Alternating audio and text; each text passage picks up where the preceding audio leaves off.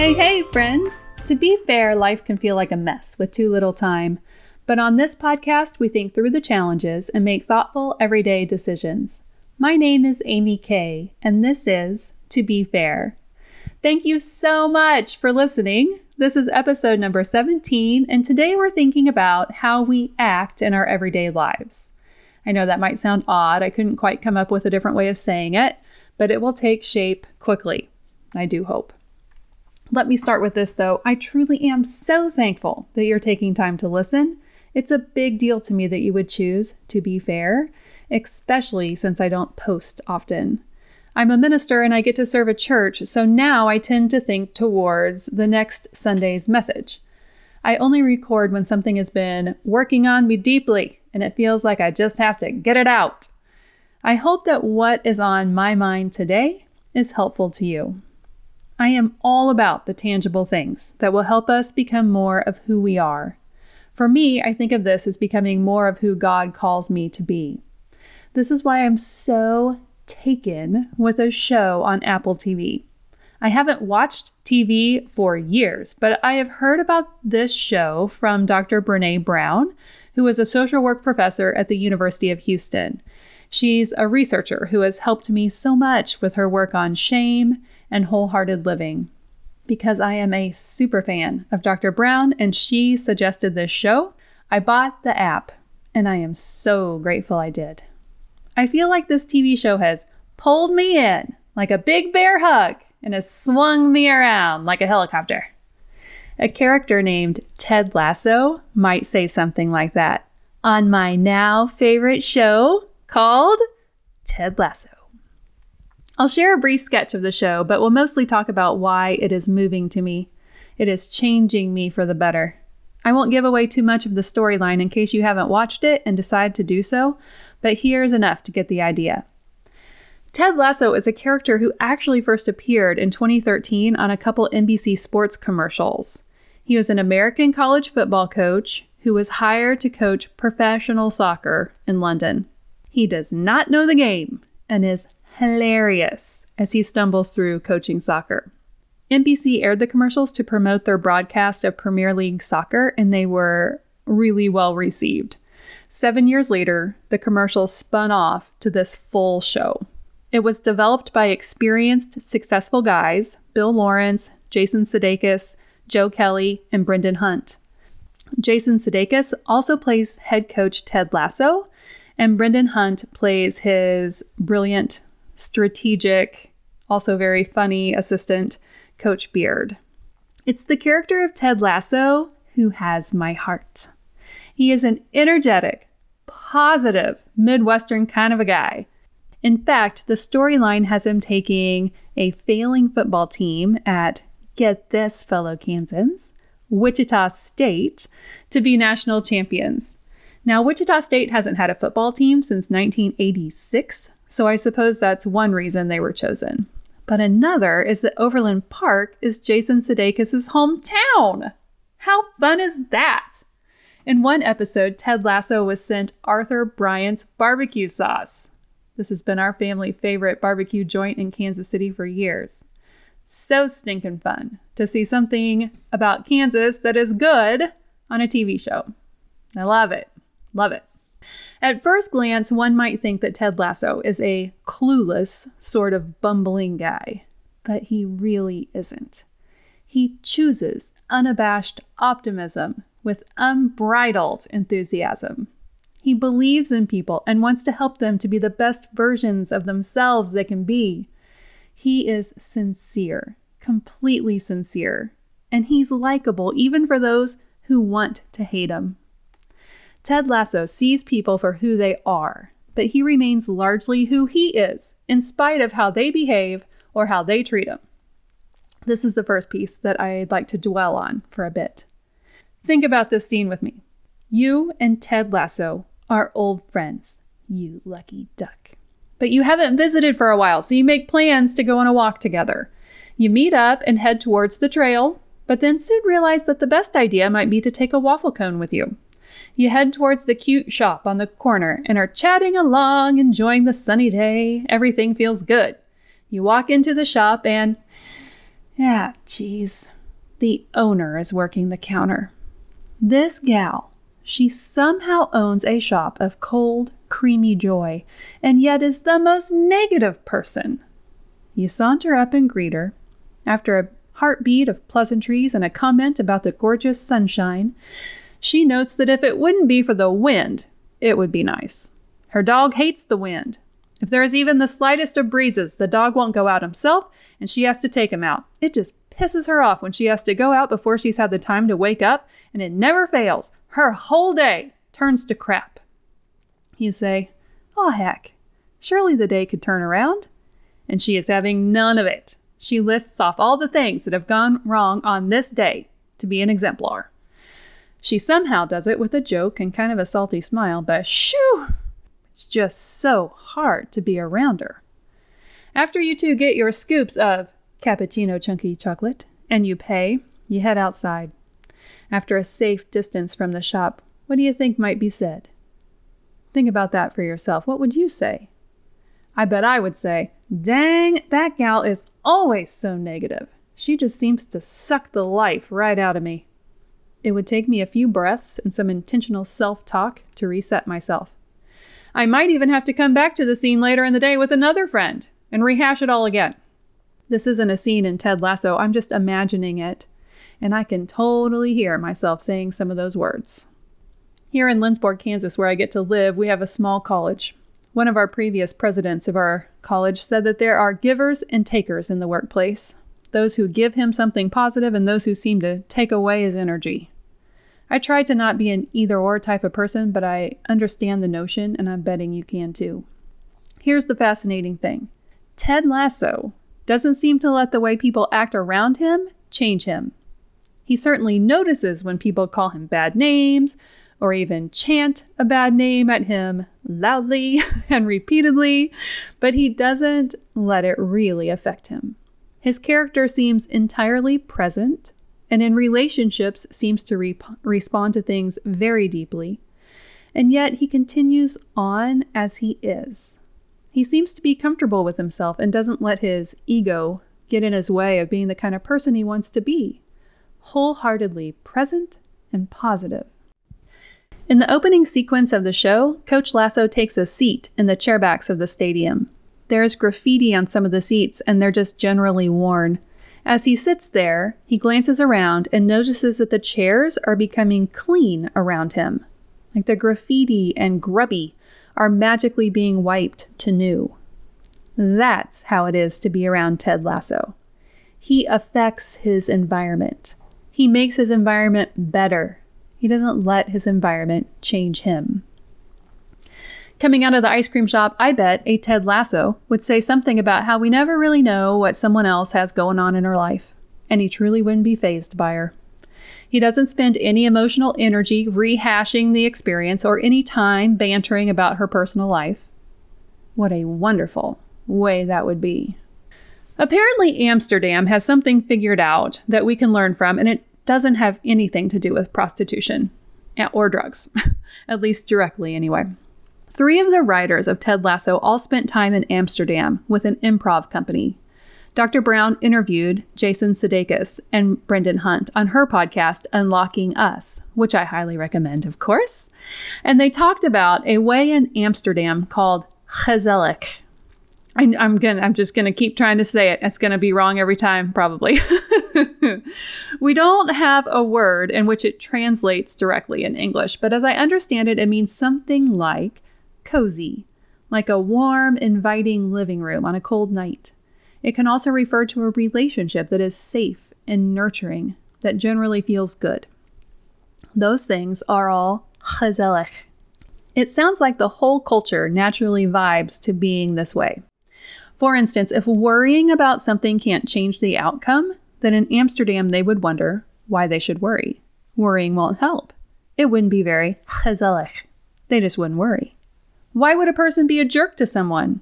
It wouldn't be very gezellig. They just don't really do it. Now, I'm sure there's exceptions, but that's like the way of the culture. Brendan Hunt shared about this general tone of the place and how refreshing it was for him.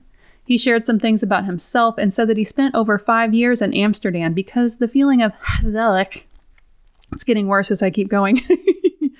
This feeling was really helpful and nice.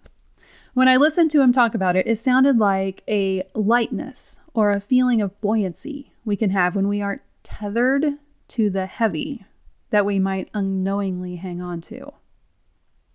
There are a few scenes in the show where Coach Lasso suggests having a memory of a goldfish. Apparently that's around 10 seconds long. He didn't mean it literally with major experiences. In the show, there was this major event that was quite sad for the team. He wisely tells his team to feel how they feel now, and later on, they will then move forward together as a team. They won't let the past hinder them. They will move forward into the hope that helps them believe in what's possible. This seems very chazalech. In little moments and big moments, I think this is so helpful. In the ice cream shop, we could recognize, oh, wow, she must be hurting. I'm going to be the best of who I can be with her, and then move on. People don't get to suck the life out of us. We let them suck the life out of us.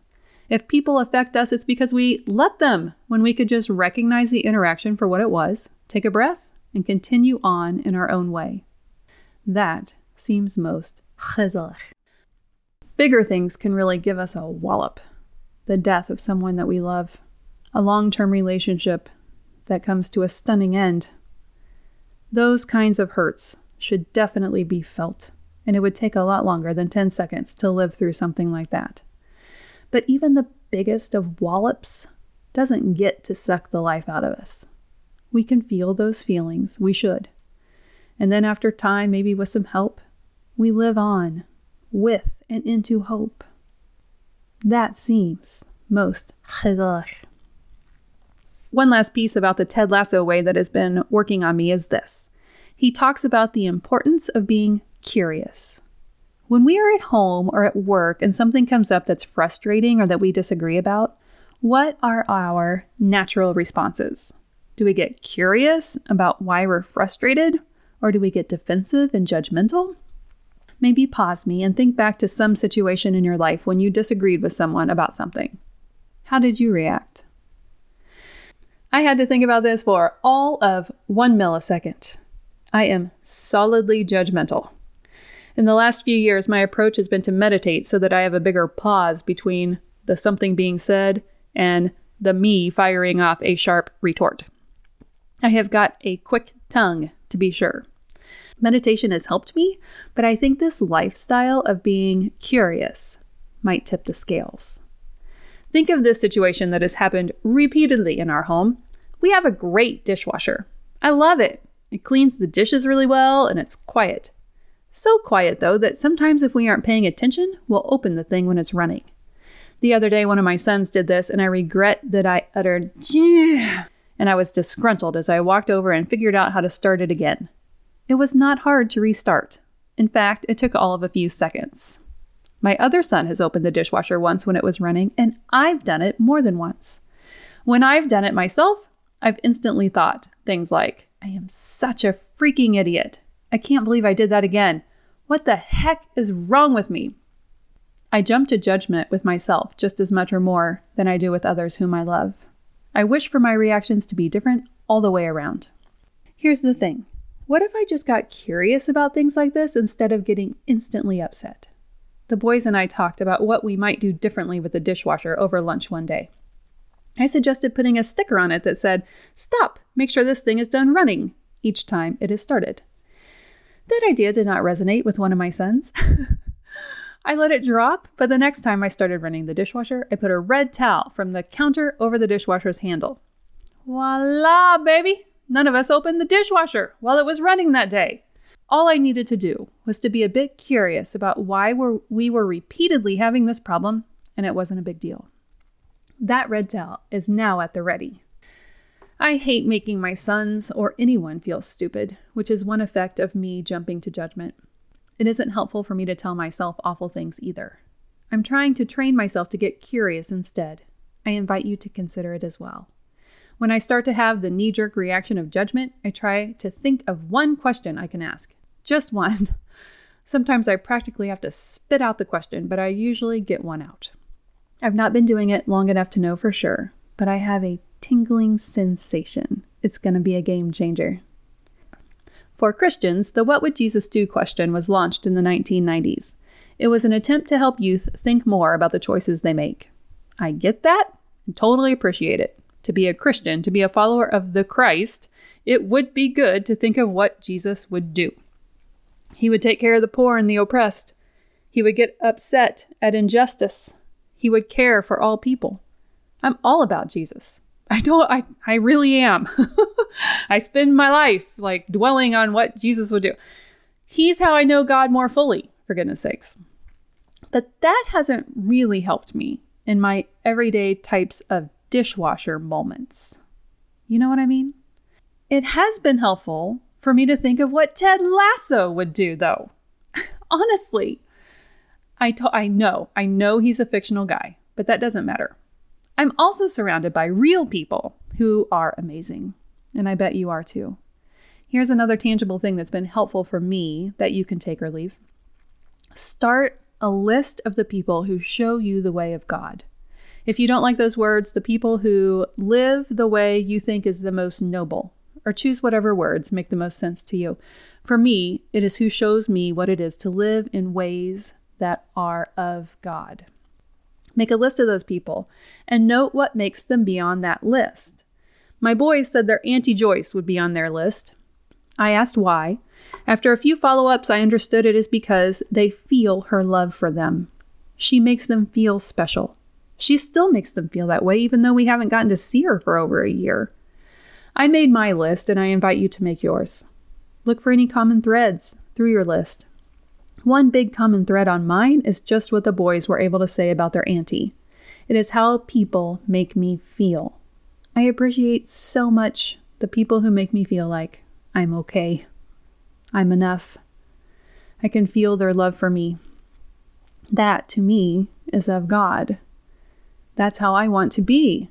But when I get frustrated because of something little, like the dishwasher or the time that we couldn't seem to get the Christmas lights on the tree, I react in a judgy, bitey way. In those times, I have made my son feel stupid.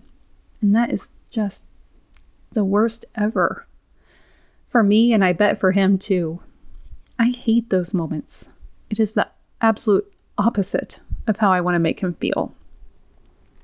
This is why curiosity instead of judgment is so extremely important to me, and why I'm going to focus on that.